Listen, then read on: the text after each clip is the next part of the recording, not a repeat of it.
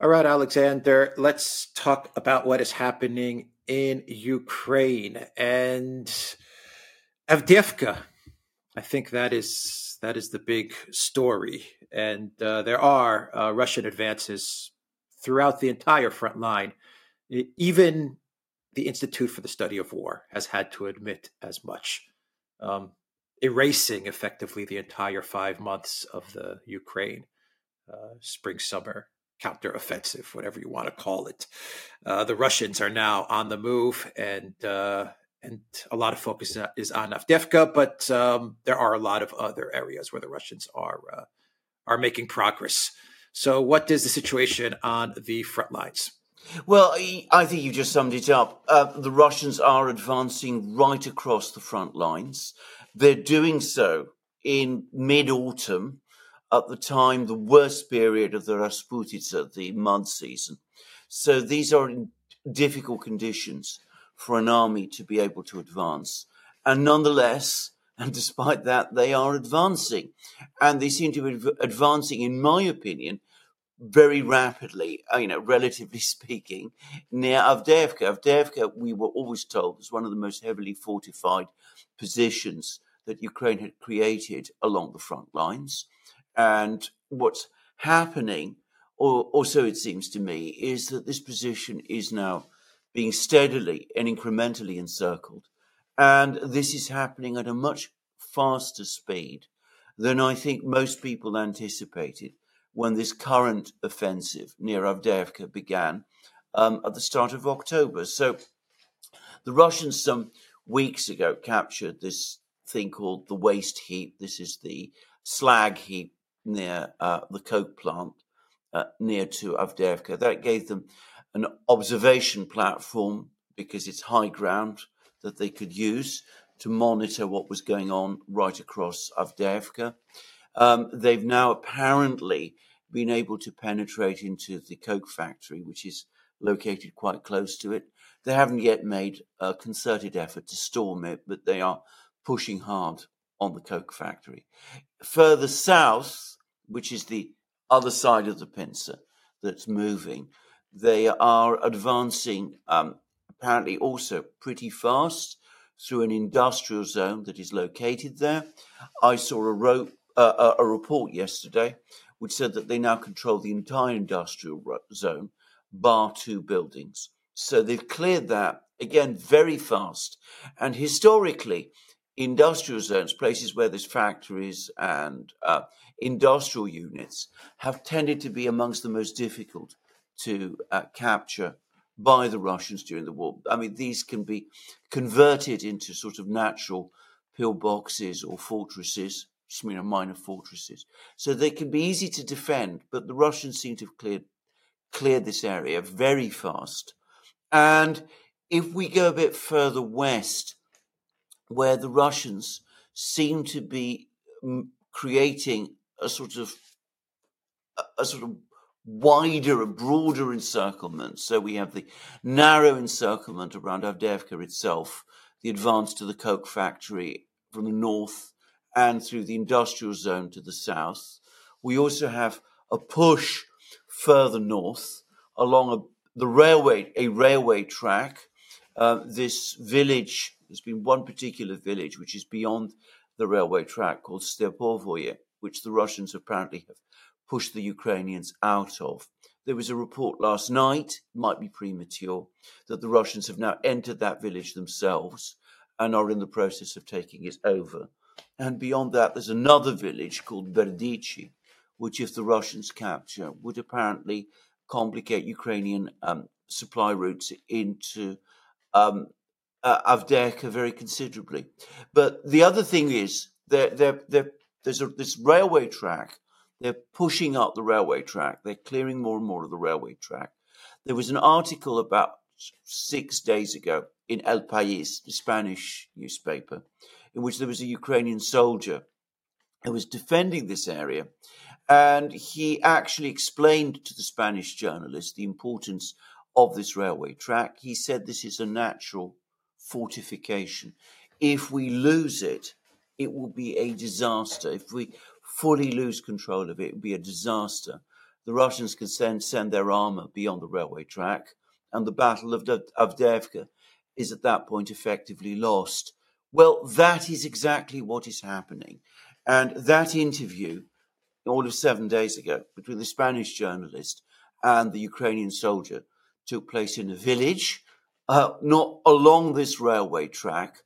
And the Russians are now approaching that particular village. So Avdiivka, you're starting to see Ukrainian positions, or so it seems to me, start to crumble. And this happening, really, given how heavily fortified this position is, it's happening fast. Now, there's also bad news for the Ukrainians pretty much everywhere else. There's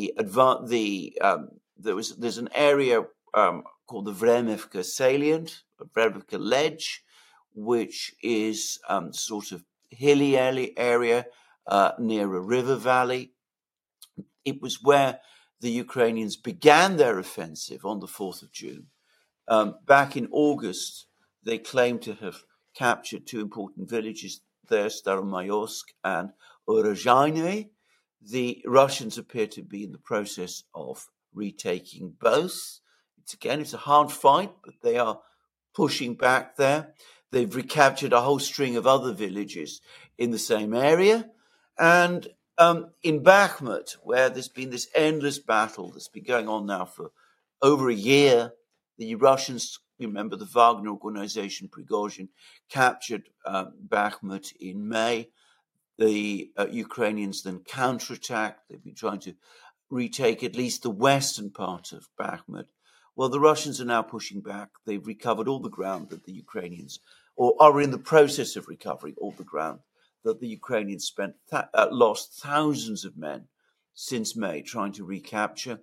And it looks like they're poised now to advance beyond the positions that the Wagner organization had captured during the process of capturing Bakhmut itself.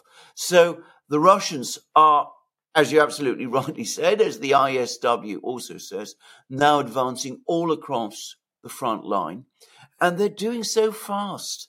And one gets the sense of Ukrainian defenses crumbling in many places. I mean, they're still putting up a fight. They haven't given up. But there's more and more reports of more and more Ukrainian soldiers disobeying orders to attack, other Ukrainian soldiers handing themselves in. We hear more and more reports about Ukraine suffering a disastrous shortage of artillery. The Spanish journalist near Avdiivka was told by a Ukrainian soldier there that whereas in the summer he was firing, his artillery unit was firing 150 shells a day, now they're down to just 15, and the guns, the barrels of their guns are so worn out that the accuracy of their guns has just collapsed.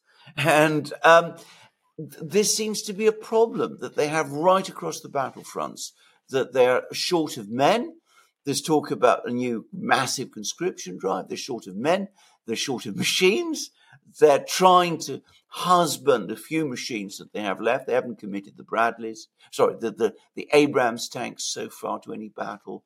They've pulled back the Challenger tanks. They're trying to hold them back. But overall, the situation looks pretty awful for Ukraine, and the trend of the Russian advance appears to be accelerating.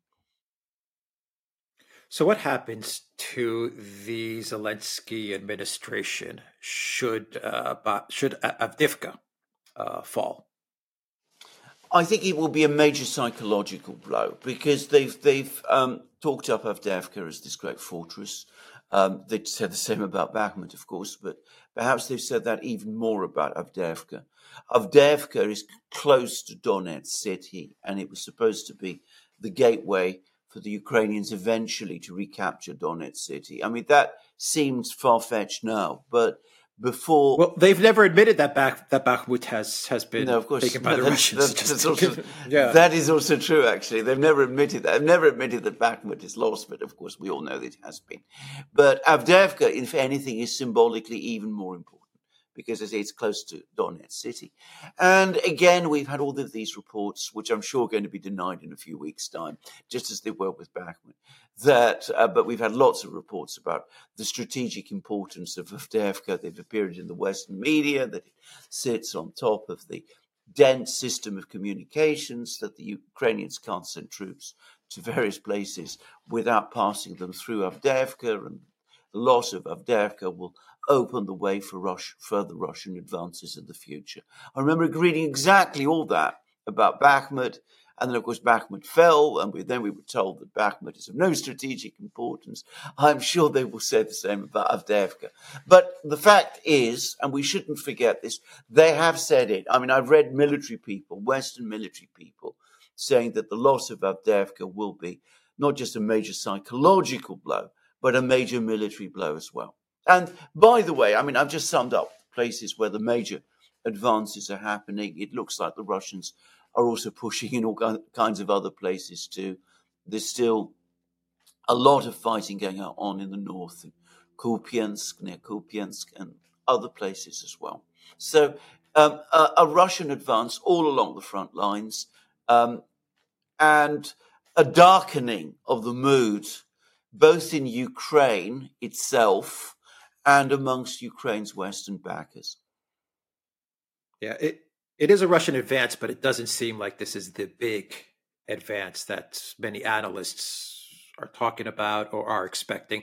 It still seems like the Russians are focused on demilitarizing Ukraine, annihilating the Ukraine military, and just keeping the pressure on the Ukraine military, and creating types of cauldrons with openings where they understand that Zelensky will continue to push Ukraine military into those cauldrons to be annihilated. So it seems like the Russian strategy is working out very well.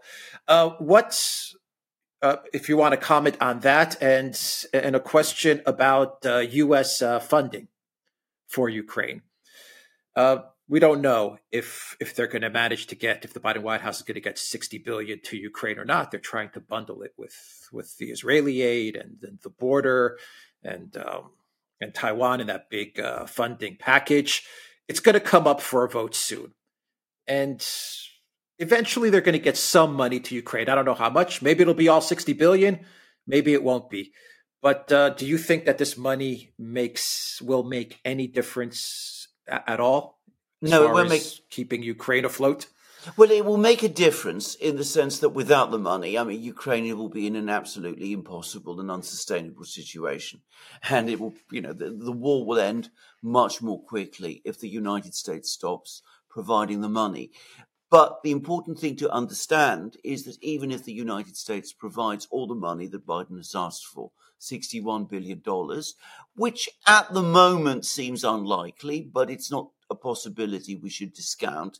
There's probably still a majority in Congress that wants aid for Ukraine. But even if they do, it's more money thrown on top of lots of money that has already been given to Ukraine and hasn't achieved the purpose it was intended to. Ukraine has been provided with money, funding by the United States at a higher and faster rate than any other US ally since the Second World War involved in a war. Faster, more money than South Vietnam, Afghanistan, Iraq. There's been attempts to convert that money, as we saw this year, into a Ukrainian offensive that would defeat the Russians. It hasn't worked. The US is now very short of artillery shells, and attempts to crank up production of artillery shells has not been successful. They're not successful so far in increasing production of missiles and other things. We've discussed this many, many times. You can't just wave your hand and more of this will come. It doesn't work like that. The Europeans have tried to do the same thing. All that they've managed to do is increase the cost of shells from about 800 euros a shell to something like 8,000 euros a shell, because they're simply throwing money at the problem. So money will prevent an immediate, rapid collapse if it's provided a faster collapse, but it won't change the overall trajectory of the conflict. And more people in the United States are starting to say this. So we had the magical thinking article in the Wall Street Journal that we talked about in a recent program. We've now had another long piece in Foreign Affairs by Richard Haass, the man from the Council for Foreign Relations, the person who was behind all that outreach to the Russians, that semi-diplomatic outreach to the Russians. They met with Lavrov at the UN back in the spring. They've sent their people to Moscow. They're looking for a freeze. There's been a lot of that going on. And, people in the United States are beginning to see it. There's that view which says, let's try and conserve forces, go onto the defensive, negotiate with the Russians, try to find some face-saving way of getting out of this problem, maybe freeze the war if we can. That's the sort of one prevailing view. And then there's the other increasingly desperate view that you're starting to get from some Ukrainians and some Western supporters, some neocon supporters of the Ukraine project. Mobilize everyone. Throw every single person that you still have in Ukraine who can carry a gun, boys, young men, students, girls, throw them into the battlefield. The West give everything that it's got left. Not quite clear what they mean by that, but anyway, whatever they think they can, and try and reverse things that way. Now, the first, both of these are delusional thinking, in my opinion. The first is delusional because there's no reason why the Russians would agree to a freeze now, and they're not going to, and they've ruled that out. The second isn't just delusional, it's more of the magical thinking that Wall Street Journal article was talking about. The idea that if you could, throw in 1 million men, poorly trained, in many cases young, in many cases women, that will somehow turn things round. That is just, it's not just magical thinking, it's appalling thinking. But those seem to be the two approaches at the moment. And neither of them is a coherent, realistic approach to this coming debacle, which we need to be very clear about, is now looming clearly over the horizon. Yeah. I get the sense that the Biden White House is contemplating how to get out of this catastrophe while minimizing the damage to an already battered Biden re-election campaign. And I am starting to believe that Biden will be running as the Democrat choice for 2024. I don't know. Time's running out, and I just don't see Biden stepping aside. We're almost into December, so it looks like Biden's going to be the guy.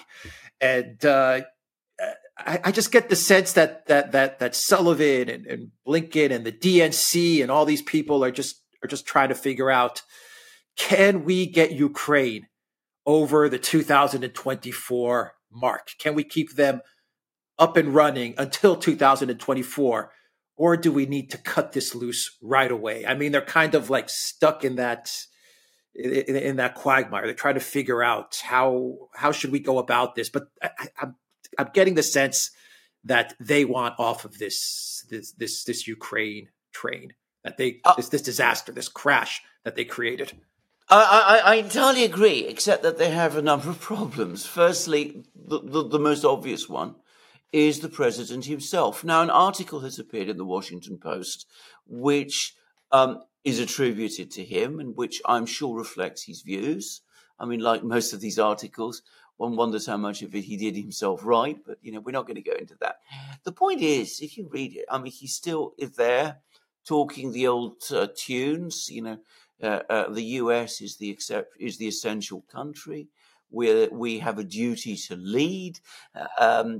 We must resist the Russians over there, because if we don't, we might have to fight them over here. I mean, that's practically what he said.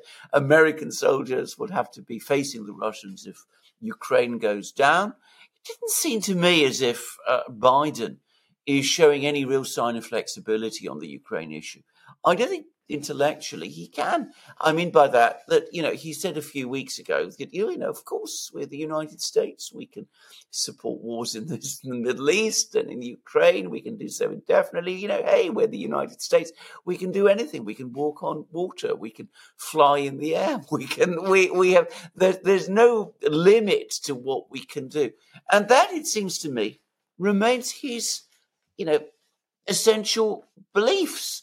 So you can't find, if you can't persuade him to step down, and I agree, by the way, I think it's too late now.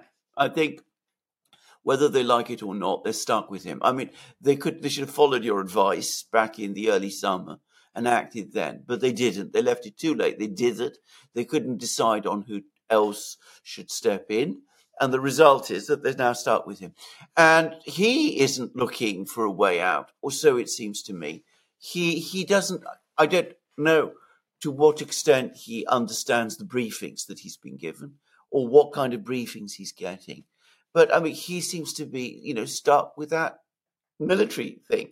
And of course, the other problem they have is the problem that William Burns, the CIA director, is now confronting when he goes to Kiev. And I'm sure it's also the problem that was conveyed to them by Yermak, Zelensky's assistant, when he came to Washington, which is that the Ukrainians, what they want, they don't want the United States, these, realist people, the Richard Hasses and all these people. They don't want the United States to negotiate with the Russians. They want the Ukrainians to do it for them. But it's increasingly looking as if the Ukrainians are incapable of doing it. The government system in Ukraine is apparently now dysfunctional. The row between Zelensky and Zaluzhny is unresolved, but it seems that the two men are not talking to each other. Apparently, Zelensky is now bypassing Zaluzhny and is giving direct orders to Ukrainian military commanders without passing them through Zaluzhny. At least that's the rumor. Zaluzhny, according to some claims, is busy organizing a coup, which I don't believe. But anyway, that's the story. So it's a fragile political system now in Kiev, and no one within it really is capable of beginning a serious discussion with the Russians. How can they? I mean, there isn't support for it, and anyone who tries to do it is almost guaranteed for themselves defeat in what is, as far as I can see, a behind-the-scenes power struggle that is now out of control. What a mess. What a mess they have created. For themselves, for Ukraine, and for Europe, which is the big loser in all of this. I mean, Europe's going to be the big loser in all of this. Well, indeed so. Aside from Ukraine, obviously, if Ukraine even exists. But yeah, anyway. Yeah. Well, indeed so. But by the way, look, notice something else that's happening. Because, I mean, the only country now in Europe that still seems to be sending military aid to any degree to Ukraine is Germany. The Poles have basically, that's dwindled. I mean, I gather that the Poles and the Czechs still refurbish tanks, old Soviet-era tanks for Ukraine. Poland was supposed to refurbish Ukraine's Leopard 2 tanks that got damaged on the battlefield. Apparently, they've only managed to refurbish one and send it back. Just one. Britain, which is the most outspoken supporter of Ukraine amongst the big Western European countries. I mean, it's a very long time since I saw any arms package from Britain to Ukraine. You know, the Storm Shadows have gone, the Challengers have gone, our self-propelled howitzers have gone. France seems to me to be much the same. Italy also. So, they are in a mess, but also they can't change course. I mean, who does David Cameron, our new foreign minister, British foreign minister, is the first person he goes to see. He still goes to Kiev. He still goes to meet Zelensky. He still utters the famous words, as long as it takes, even if the actual reality is that support for Ukraine is just dwindling away. And again, I get the sense that there's no real plan on the part of anybody about what to do. There's just some hope that somehow this whole thing will be wished away. More of the magical thinking, if you like. Yeah. I think that a lot of the politicians are just kind of taking the approach in Europe. They're taking the approach of the United States as well, which is, let's just try to keep this thing alive until we get to some sort of election. And, Yes. then we'll see, and there are going to be a lot of elections in 2024, all over Yes. Europe, Yes. as well as the United States. So I think they're also just taking that attitude of let's just keep this thing going, and whatever happens in my country where I'm prime minister or president, we'll just try to keep Ukraine afloat until I have my local elections.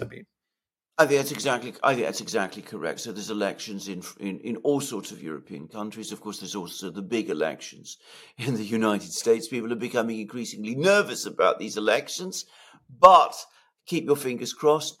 Hope that the war doesn't end in a Ukrainian collapse before the election happens. And at the same time, and this is very noticeable in Britain now, get Ukraine off the front pages. I mean, you can see this very clearly.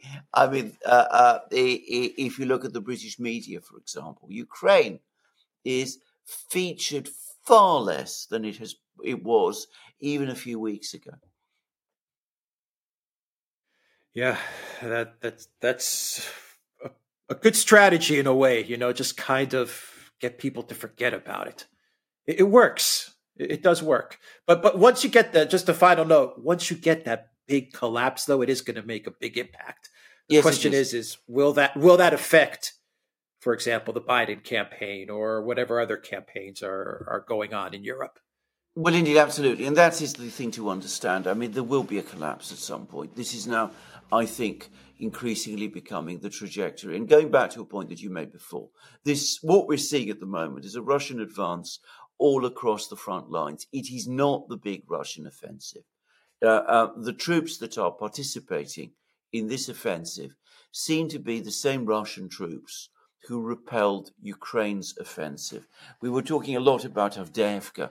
The fighting in Avdiivka is being conducted on the Russian side by Russian brigades that were created out of the Donbass militia. Now, they are obviously being extensively retrained and re-equipped. They have now, no doubt, professional officers drawn from the Russian army. They are far more capable units than they were, say, a year ago. But they are still not, the big Russian forces that are building up. And, we get more and more reports, Russia producing huge numbers of tanks, drones, guns, shells, all of these kind of things. But we've not yet seen any of that actually in the battle. And one does wonder what will happen when we do. Yeah. They've got a huge force that they've built up. I think 420,000 or 450,000 troops. New troops, new soldiers, professional soldiers by the end of the year. Professional new troops who are getting, proper training. Apparently the training period for these troops is around a year. So, I mean, and some of them, a large significant, many of them now have completed that training course. But this isn't going to be like what Ukraine is being asked to do, round up every student, every 17-year-old boy, every girl, throw them into the army and give them a few weeks training and then throw them into the battlefronts. I mean, this isn't the same thing at all. This is a build-up, as you absolutely rightly say, of a highly trained, very big, very powerful, very well-equipped professional force. We've not yet seen it in action. We've not yet seen it in action, yeah. All right, we will end it there. TheDurant.locals.com. We are on Odyssey, BitChute, Rumble, Telegram, Rockfin, and Twitter X. And go to the Durant shop, 20% off. Use the code TheDurant20. Take care.